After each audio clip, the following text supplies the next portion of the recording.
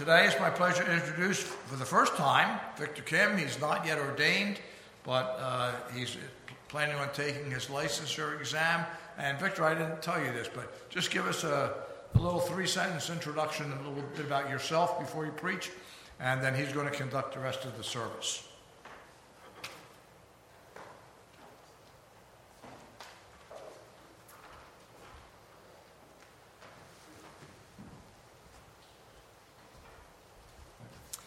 Good morning. It's a pleasure to be here to share the word with you this morning. A little bit about myself. I am originally from New York City. It's where I was raised. I went to undergraduate there and came to Philadelphia to attend seminary at Westminster Theological Seminary. I graduated in 2017 with the MDiv and currently work as the Director of Communications for the seminary.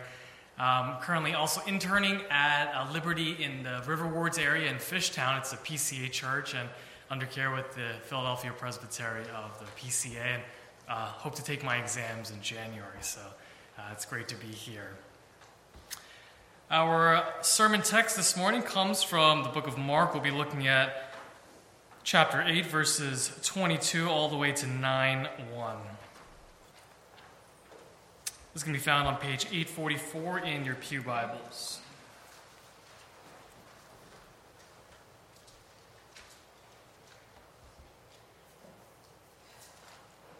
This is God's holy, inspired, and inerrant word. Let us give careful attention to its reading. And they came to Bethsaida, and some people brought to him a blind man and begged him to touch him. And he took the blind man by the hand and led him out of the village. And when he had spit on his eyes and laid his hands on him, he asked him, "Do you see anything?" He looked up and said, "I see people, but they look like trees walking." And Jesus laid his hands on his eyes again, and he opened his eyes. His sight was restored, and he saw everything clearly. And he sent him to his home, saying, "Do not even enter the village." And Jesus went on with his disciples to the villages of Caesarea Philippi, and on the way he asked his disciples, "Who do people say that I am?" And they told him, "John the Baptist, and others say Elijah, and others one of the prophets." And he asked them, "But who do you say that I am?" Peter answered him, "You are the Christ." And he strictly charged them to tell no one about him. And he began to teach them that the Son of Man must suffer many things and be rejected by the elders and the chief priests and the scribes and be killed, and after 3 days rise again. And he said this plainly. Peter took him aside and began to rebuke him. But turning and seeing his disciples, he rebuked Peter and said, "Get behind me, Satan, for you are not setting your mind on the things of God, but on the things of man." Calling the crowd to him with his disciples, he said to them, "If anyone would come after me, let him deny himself and take up his cross and follow me. For whoever would save his life will lose it, but whoever loses his life for my sake and the gospel's will save it. For what does it profit a man to gain the whole world and forfeit his soul? For what can a man give in return for his soul? For whoever is ashamed of me and my words in this adulterous and sinful generation, of him will the Son of Man also be ashamed when he comes in the glory of his Father with the holy angels."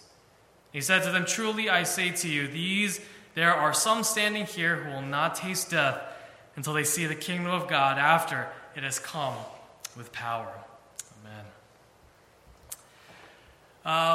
At my church today, I am supposed to be serving with the children's ministry, but luckily I was able to find a replacement so that I could come and share the word with you all this morning.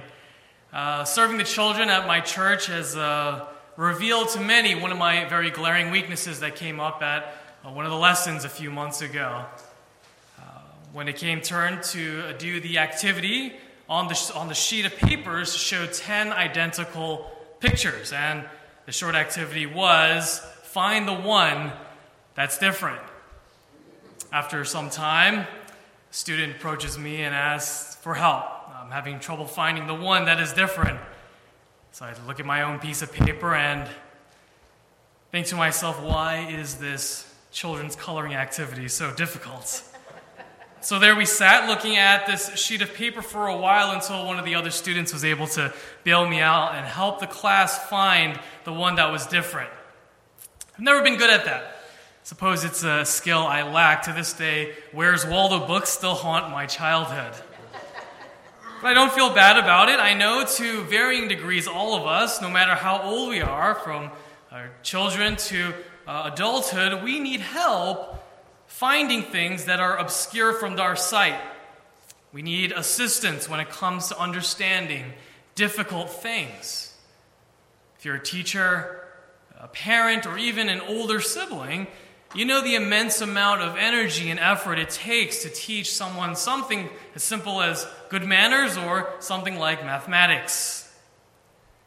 I believe this principle also holds true when it comes to knowing who our God is and understanding how it is as believers we are called to live in this world.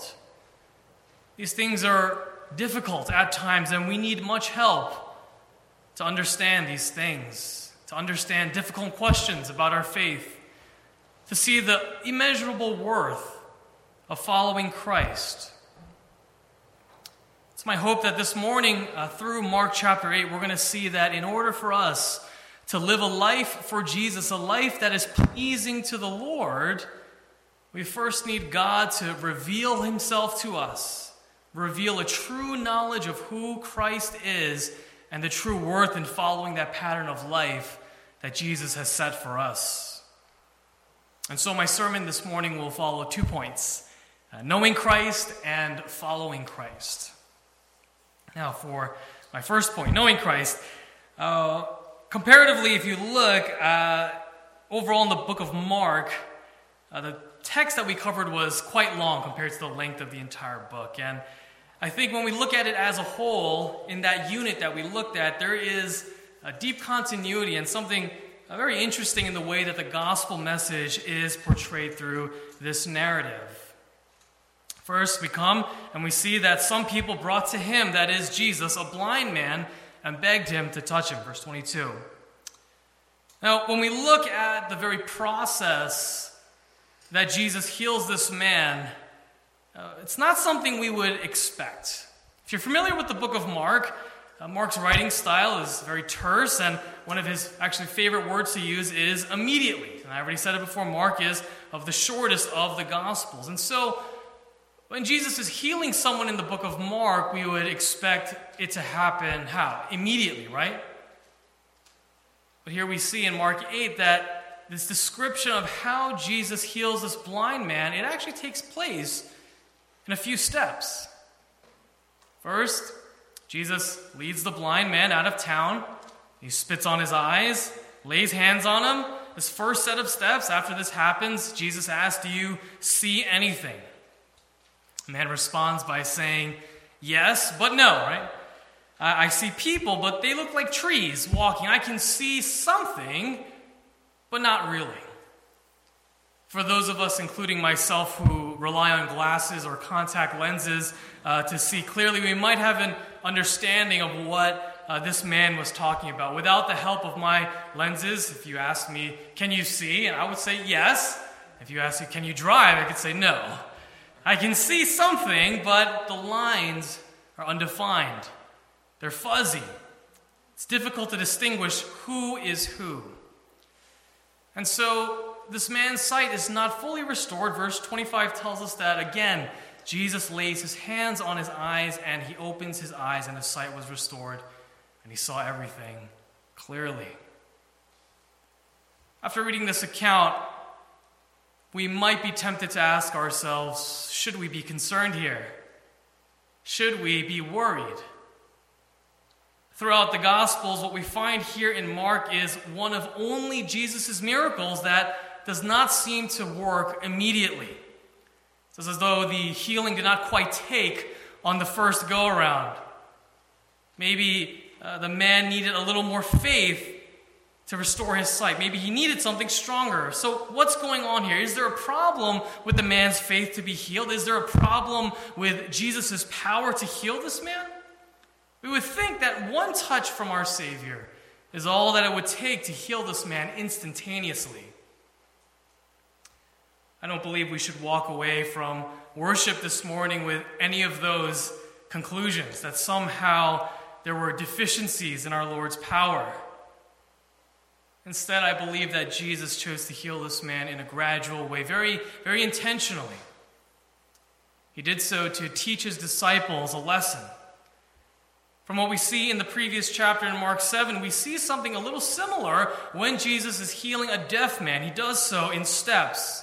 He puts fingers in the man's ears, he spits and touches the tongue, he looks up to the heavens and commands, "Be opened." Here in Mark chapter 8, we see that healing complemented as Jesus is healing someone who is deaf and someone who is blind, healing them in progressive stages. And in this way, what Jesus is doing physically through healing actually points to a spiritual reality of God, how God's people actually come to understand Christ and his work. Through the pairing of these miracles, Jesus demonstrates first that he is the promised Messiah, the promised king that would come to restore God's people. The one promised in Isaiah 29, whereas the prophet looks ahead to the day of restoration. In that day, the deaf shall hear, and out of the gloom and darkness of the eyes, the blind shall see. Jesus is the promised one who would come and open the eyes and ears for God's people.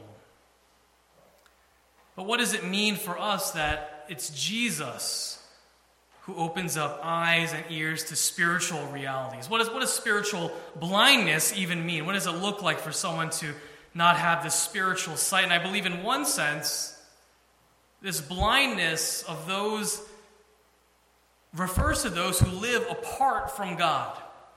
Those who live in darkness and cannot understand the depth and reality of their own sins. Scripture is filled with examples of this. Take, for example, John chapter 3, where the apostle describes that there are those who love and live in darkness, whose actions are evil, and those who refuse to come to the light. In Proverbs chapter 2, it speaks of being delivered from the way of evil, who forsake the paths of uprightness to walk in the ways of darkness. Just a few examples among many. And so what we see here in Mark 8 is that for anyone to have the veil of darkness of sin removed from their eyes, God himself must first come and take away that darkness. For anyone to come to a saving knowledge of who Jesus is and what he has accomplished on the cross, God must first come and open their eyes. And this is the case for myself and for any of us in this room here who have been saved and now belong to Jesus, before even confessing that Jesus is Lord. Before even this was a thought in our mind, the Spirit of God was at work in us.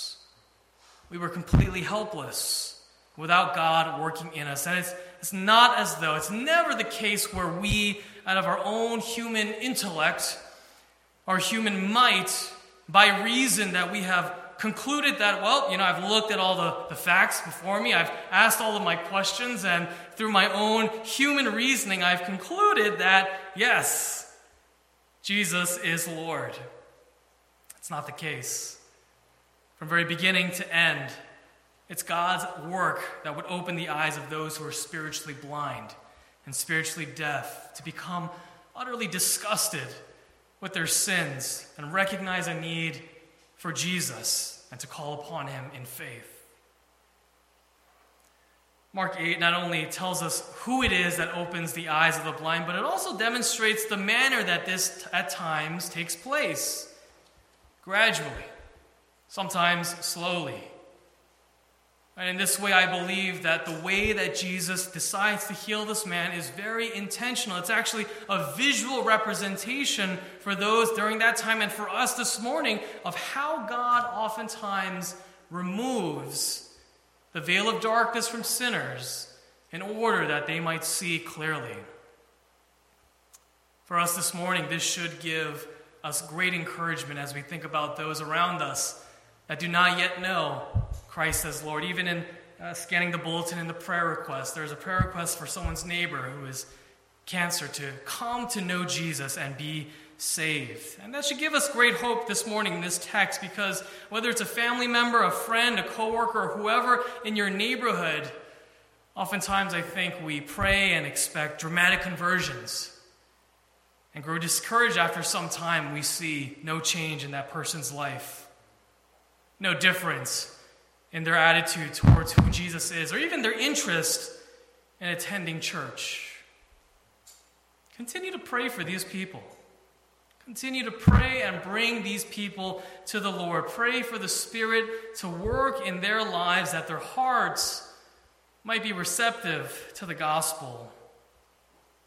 We see today people bringing this blind man to Jesus in some sort of intercessory way. And in the same way, I believe that this calls us to continue to pray, beg with Jesus to touch those around us. And we find confidence in knowing that it's God's work from beginning to end, that the work of the Spirit would reveal to them Jesus as Lord. I believe Mark chapter 8 also speaks to believers just as much as it does to unbelievers today. We see this illustrated with the disciples. When we consider our immediate context in Mark chapter 8, verses 14 to 21, the verses that precede our text this morning, recounts how Jesus responds to the disciples' inability to understand what he's doing. There's all kinds of signs, all these parables he's saying and teaching, but look in verse 17. Do you not yet perceive or understand? Are your hearts hardened? Having eyes, do you not see? And having ears, do you not hear? Here are Jesus' own disciples who have physical eyes and physical ears, but they are unable to see and hear truly. But notice what happens immediately, what follows after the healing of the blind man in our text today. As Jesus and his disciples continue on their way to Jerusalem towards the cross, he asks his disciples, very simple question: who do the people say that I am? This is not some kind of popularity contest that Jesus is looking to see what the polls say about who he is, but instead the very heart of Jesus' question is one of categories. What category do the people put me in?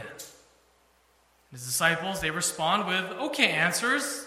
John the Baptist, others say Elijah, and one of the prophets.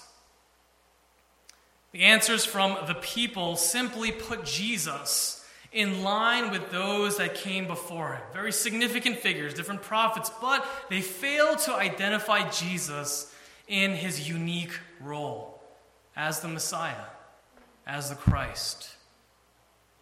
In response to this answer, he asked Peter, who do you say that I am? Peter responds correctly, you are the Christ. Peter here recognizes that Jesus is the king that Israel had waited for, the king that would come to establish peace and bring justice for God's people. Jesus was not in the same category as John the Baptist or the other prophets, but was the Christ, the anointed one, the Savior. In a parallel narrative that we find in Matthew, we see that Peter comes to this great point of theological clarity because it's God who revealed that to him. Blessed are you, Simon Bar-Jonah, for flesh and blood has not revealed this to you, but my Father who is in heaven. After Peter's great confession, Jesus proceeds to teach his disciples a lesson, drawing from Daniel 7 and Isaiah 53, that he must suffer, is going to be rejected by his own people, killed but raised from the dead. Peter, following up on his excellent confession, takes Jesus aside to rebuke him. And we need to understand that this word rebuke is the same word used when Jesus addresses demons, so we can understand the true weight of what Jesus is doing here and taking what Peter is doing here by taking Jesus aside to rebuke him. But it might be easy to understand where Peter is coming from. Because in Peter's mind, suffering and rejection had no place with a promised king who would come to make all things new again. Here, Peter expresses his desire for a crown without a cross. While Jesus' response of "Get behind me, Satan," may seem a bit extreme, we remember that in Luke 4, the devil himself tempts Jesus with glory without suffering, without the cross. And as Jesus recognizes that Peter and the rest of his disciples are looking for a non-rejected, non-suffering servant, he says, "Get behind me, Satan, for you are not setting your mind on the things of God, but on the things of man." While Peter, as made evident in his confession, does see Jesus for what he truly is, for who he truly is, true knowledge, Jesus is the Christ. The way that Peter still sees him is like a tree walking about. The lines are fuzzy and undefined. He knows that he is the king, but can't quite understand how this king could come and die. Much like the blind man, the disciples, until they receive the gift of the Holy Spirit, would not be able to truly understand what Jesus was doing, although they knew who he was truly. Although Peter was witnesses to the miracle, he did not understand its meaning. And it's interesting to think about that, because how much more clear can Jesus make this? Verse 32 tells us that Jesus explained this plainly. No parables, no hidden meaning. The Son of Man must suffer many things, be rejected, killed, and after 3 days rise again. Right? It's very, very clear to us what's about to happen. And yet we see in Mark 14 a disillusioned Peter following Christ's arrest, denying who our Savior is, denying our Savior. And like I said, it's only until the gift of the Holy Spirit comes upon them when they're able to see him truly. Much like the disciples, for those of us who have confessed Jesus as our Lord, our eyes have been opened to spiritual reality. We are given spiritual vision, so to speak. And yet, because we exist in such a time during which we wait Jesus' return, when he will fully restore all things, to make all things new again, as we live in this broken world, we do struggle with spiritual nearsightedness. Now, when I say this, please do not take it in such a way that takes away any of the benefits that we receive through our union with Christ as we are saved. We are declared holy, justified, and righteous sons and daughters of our Heavenly Father. Nothing can ever take that away from us. But we also recognize that our process in this life is just that, a process of sanctification. We are a work in progress. And as we experience this spiritual nearsightedness, this often affects the way we heed Christ's call and how we are to live. And this brings me to my second and final point, following Christ. In our text this morning, Jesus clearly explains what it means to follow him and live a life for him. After responding to Peter's rebuke, Jesus calls upon the crowd and explains the true cost of following him. Verse 34, "If anyone would come after me, let him deny himself and take up his cross and follow me." Today, we often use this phrase, "This is my cross to bear," or "This is my cross to carry," a phrase, we use it quite flippantly.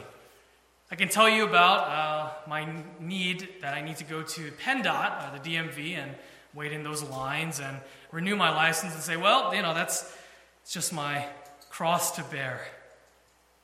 But for Jesus' disciples, their understanding of the cross goes beyond how we see that term used today. During that time, the cross was a symbol of utter humiliation, complete shame. It was a disgusting thing. People went as far as to avoid it in using the term in casual conversations so as not to offend anyone. But here Jesus explains that this is the cost to follow me. You must take up a cross to do so. Church history tells us that all of Jesus' disciples died the death of martyrs. Some were crucified like Jesus, others killed in other ways. But while the cost of discipleship in our time, in our immediate context, might not require our lives to be given for the gospel, taking up a cross does involve a complete loss of who we are in order that we might follow Jesus. Every aspect of our thinking, of our relationships, our time and energy, the way we even use our money are surrendered to Jesus to follow him. So why on earth would anyone want to follow this Jesus who requires so much? We do so because in him we find true light. Verse 35, Jesus tells us that for whoever would save his life will lose it, but whoever loses his life for my sake and the gospel's will save it. Despite the high cost of following Jesus, we as a church, we delight, don't we, to confess alongside Jesus every Sunday that Jesus is the Christ, because in him, in Jesus, we find true light. Only in Jesus can we find a true life and a true sense of identity. There is nothing else in this creation that can offer what Jesus can give to us. What does it profit a man to gain the entire world, only to lose his soul? In the gospel, Jesus gives us a true life to be lived. For us this morning, what does it look like then to follow Jesus and take up a cross? What does it mean that we surrender our entire lives to him? For those younger in the room, this might mean standing up for what's right and what's wrong in your schools. In the workplace, taking up a cross might mean dying to ourselves and working with integrity in our conversations at work, how we consider our direct reports, how we even talk about our boss. Especially in today's culture, coming off of Pride Month in the month of June, following Jesus and taking up a cross means having hard conversations with those around us in love, as opposed to avoiding these conversations with our peers and those in our neighborhoods. As we strive towards following Jesus, we need to constantly go to God in prayer, asking him to continue to show us the beauty and glory of Christ, to take our eyes off ourselves and to fix our eyes instead on Jesus. And yet, although God has shown to us clearly who Jesus is and the way to follow Jesus, it's clearly expressed here in the book of Mark and throughout Scripture. How often do we as believers fail because of our spiritual nearsightedness? At times, the cost of following Jesus doesn't seem worth it. It might not make sense. We go to the Lord in prayer asking, what are you doing in my life? What are you doing in this situation? I really don't get it. We might know who Jesus is clearly and who our God is, and yet we struggle to see what he's doing oftentimes in this world. As we look at even the events of what's happening in Afghanistan, it's easy to question, what are you doing? We have many questions. We struggle to apply the truths of Scripture to our lives, to apply it to this broken world. Our vision is often blurry and fuzzed. The lines are undefined. But we gather this morning and we give thanks to God and worship him that our salvation is not based on our best efforts to follow this call, our best efforts to pick ourselves up and to know Jesus more. No, we are saved none other than Jesus himself, who carried his own cross, who suffered, who was rejected by his own people and was crucified. We are saved by Jesus, who not only revealed who he is to us and the cost of discipleship, but according to Philippians 2, he denied himself in order that we might be saved. He did not count his own glory as something to be grasped, but instead he came freely into this world, denying himself, taking up a cross. And why did he do that? He did this to pay for our sins. He did this because we could not carry that cross. We could not bear that suffering that he endured. And although in this life we may struggle at times in spiritual nearsightedness to live a life following after Jesus, despite the very clear knowledge he's given to us here in Scripture. We continue to walk in faith, step by step, until that last day when we see Christ again, face to face, beholding the glory of our Lord. Amen. Let us respond to this message of grace with hymn number 849, Be Thou My Vision. Hymn 849. Let's stand together.